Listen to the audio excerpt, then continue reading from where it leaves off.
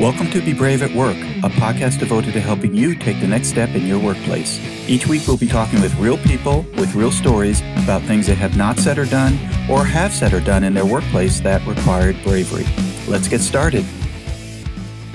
Hi everyone, this is Ed Everts and I'm the founder and president of Excellius Leadership Development. Welcome to Be Brave at Work, a podcast devoted to helping you take the next step in your workplace. I hope you have listened to our past podcast conversations, and if you'd like to hear past episodes, go to BeBraveAtWork.com, subscribe to our podcast, and learn some valuable lessons about bravery at work. My new book, Drive Your Career, 9 High-Impact Ways to Take Responsibility for Your Success, is now available at Amazon.com, BarnesandNoble.com, and at any online book retailer you prefer. Check it out today. Our podcast today is sponsored by Cabot Risk Strategies. Based in Woburn, Massachusetts, Cabot Risk Strategies has created innovative and customized insurance strategies for individuals and families, businesses, nonprofits, commercial real estate, and public entities. Cabot's client base continues to expand, both within the region and within the markets they serve. And if you're looking for customized insurance services and solutions, contact Cabot at 800-222-5963 or visit them at cabotrisk.com. I'm really excited to introduce our guest this morning. Timothy Clark is the founder and CEO of Leader Factor, a training, consulting, coaching, and assessment organization that focuses on leadership development, organizational change, strategic agility, psychological safety, and emotional intelligence. He is the developer of the EQ-ometer assessment and the 4 stages of psychological safety training program. Tim earned a doctorate in social science from Oxford University, is a former 2-time CEO and first team academic All-American football player at Brigham Young University. Tim is the author of 5 books and more than 130 articles on various aspects of leadership and performance. His new book, The 4 Stages of Psychological Safety, was recently released by Barrett Kohler, and we're going to be talking a lot about that book today. Dr. Clark works with leading organizations across industries and advises a number of executive teams on large-scale change and transformation, building cultures that innovate, high-potential programs, and succession planning. Tim is one busy person. Hello, Tim. How you doing, Ed? I am doing great. Thank you so much for joining us today. Thank you for having me. It's a pleasure. I'd love for you to tell us a little bit more about what you do today. I gave folks a brief history of your background, but what did we miss? And, what is it that the Leader Factor does and presents to the marketplace today? Well, I think if anything, we try to focus on bridging theory to practice, because ultimately, if you're in leadership, if you're in management, you're a practitioner and you care about leadership as an applied discipline. And so I think if I bring anything that's a little unique, it's the ability to bridge those two worlds. Because when I left Oxford, I was going to be a professor, but I took a different route and I ended up in industry. And so I've been working with line managers and leaders across industry ever since. And I'm grateful for that opportunity, because in the theoretical world, you don't really, it may not work, and that's okay. But in the real world of organizations and leadership, it has to work. And so I appreciate the opportunity to be able to work with those who have to apply behaviors, concepts, and tools and get actual results. Well, we're going to be talking a lot today about the 4 stages of psychological safety, the work that you do as an individual, as an organization, and the book that you recently published. I'm curious, though, first to hear your thoughts. Why do you think it's so hard, or why do you feel so many leaders are challenged bringing great thoughts and concepts and ideas to action? I mean, that's the work that many consultants do, which is trying to bring people to action. And sometimes they succeed, sometimes they have moderate results, and sometimes they fail. Any thoughts or observations on why moving to action or practicing is so hard? I think, well, it's a fabulous question, and it's the question that we confront every day. I think that, first of all, we have to take a concept and we have to operationalize it. And usually that means being able to understand what what really matters about that concept and how it can be applied.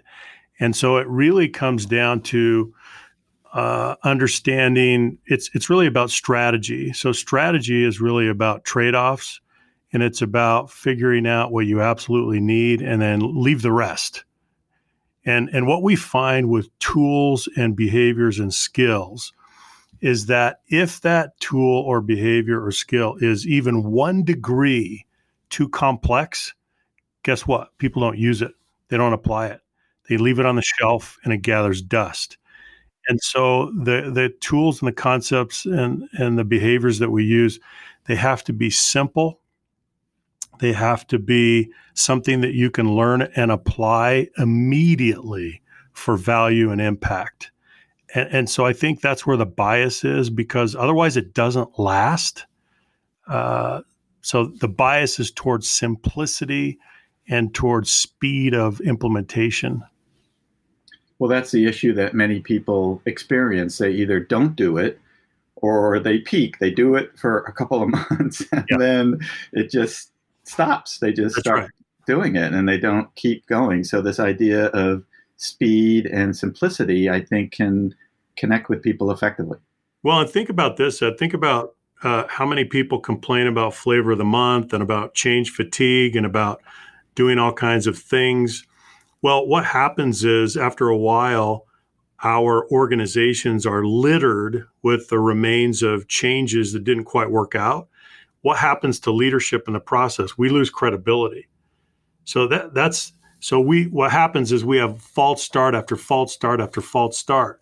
And that's what we need to avoid. So we have to be very careful about the things that we do go after, and they should be very few.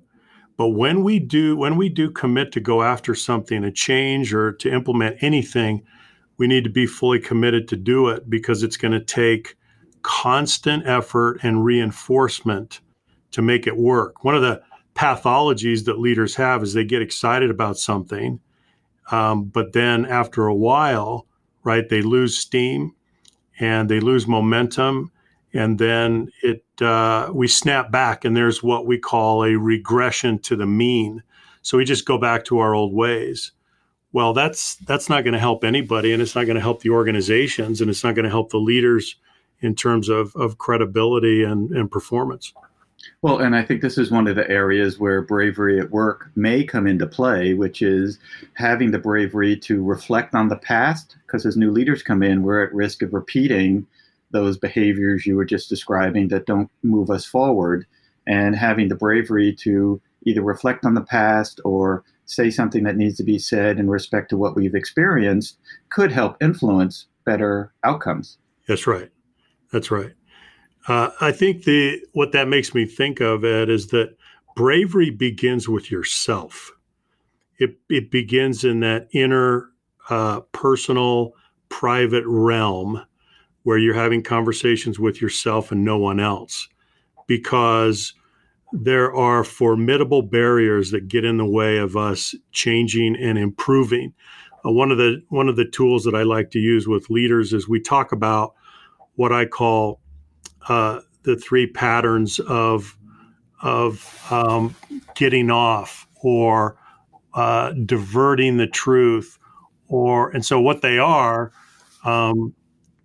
denial, blame, and excuse. So these are what I call the 3 patterns of deflection.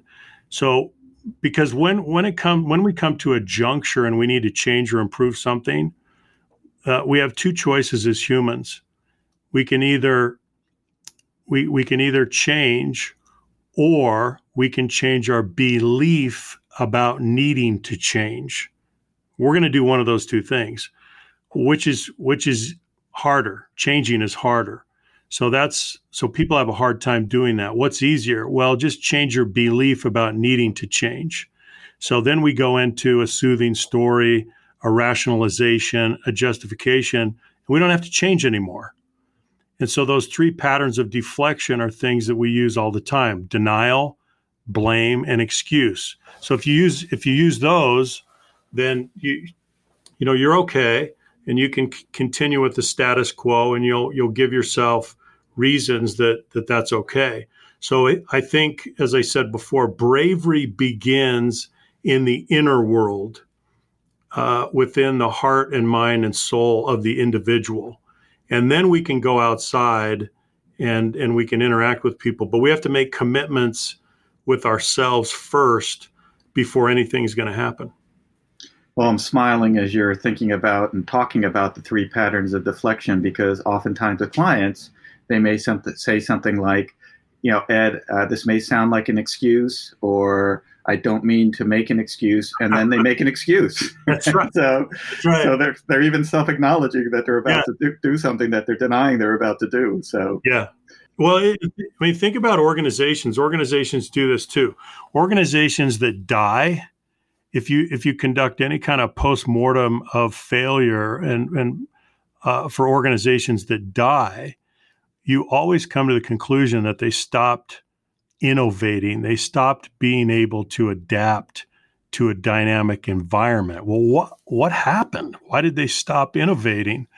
And on further reflection and analysis, what we find is that these organizations are filled with highly intelligent people. They stopped adapting because they became willfully blind. They stopped taking in the environment. They stopped processing it, and they stopped responding to it. They had the ability, so they had the skill. What they lost was the will. And so they became willfully blind. Well, we do that at an individual level. We do that at a team level. We do that at an organizational level. That is a very dangerous place to be. So bravery means that you can, at least for me, it means that you can move through that and be extremely honest with the current state, in being able to assess the current state and say, hey, you know what? We need to change.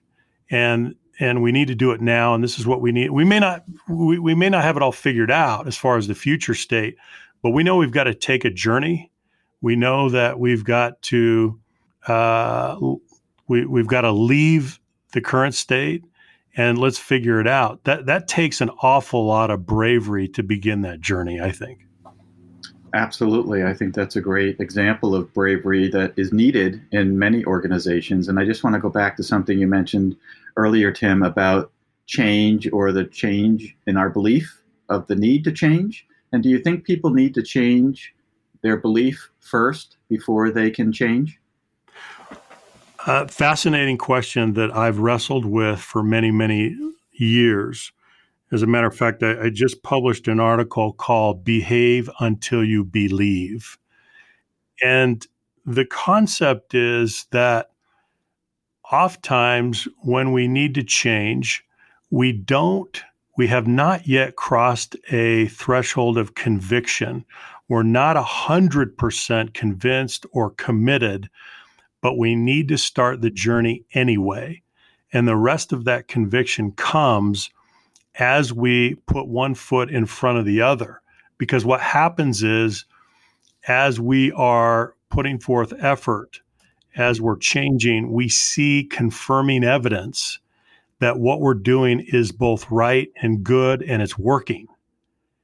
And so there's confirming evidence that comes as a result of our action. I think very rarely do people set out on a journey to change with 100% conviction and 100% commitment. I just don't think it works that way. But I think you need enough that you can begin the journey, you can go forward with some effort, and then you can see around you that, hey, this makes sense, and it's working, and I'm grateful that I'm doing it. I think that often happens.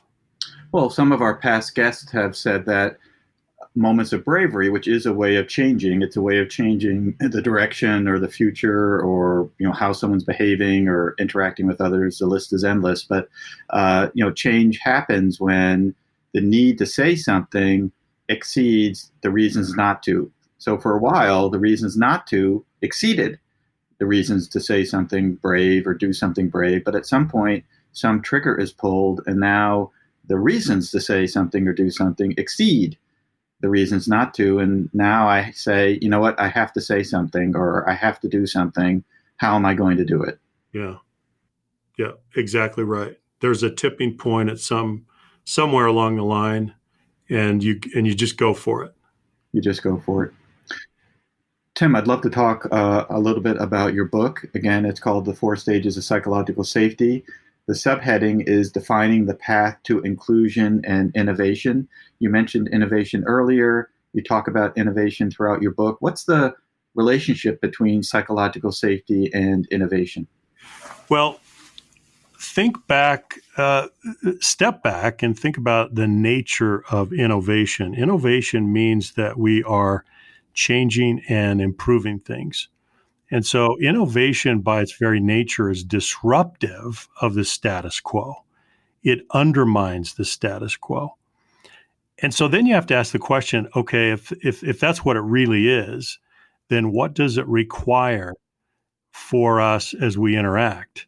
And very quickly you come to the conclusion that it requires that we are able to engage in pretty hard-hitting dialogue and debate, that we are able to experiment, that we're able to engage in what I like to call creative abrasion and constructive dissent. And so if you think about that, that's not an easy process. It's collaboration, but it's hard-hitting collaboration. It requires a lot of intellectual friction. And then most of all, it requires personal risk. So on the ladder of personal risk, challenging the status quo is probably the greatest act of vulnerability. So who's going to go do that if you don't feel some psychological safety in the environment? You're just not going to do it. Most people, and this is what I found in my research, most people, even if they want to, if they don't feel it's safe, they're not going to muscle through the fear and just do it. That's not what most people do. What we found based on the research is that fear changes people's behavior. Conditions drive behavior, and fear is one of those conditions. And so if psychological safety is not there, then they will retreat and manage personal risk instead. And so the connection between psychological safety and innovation is absolutely undeniable. It's a direct correlation between the two. We're going to pause in our conversation with Tim Clark and ask that you join us next week when we'll hear more about psychological safety and the role that psychological safety plays in bravery in the workplace. And to our listeners, thank you for joining us this week, and we hope you join us next week as we further explore being brave at work.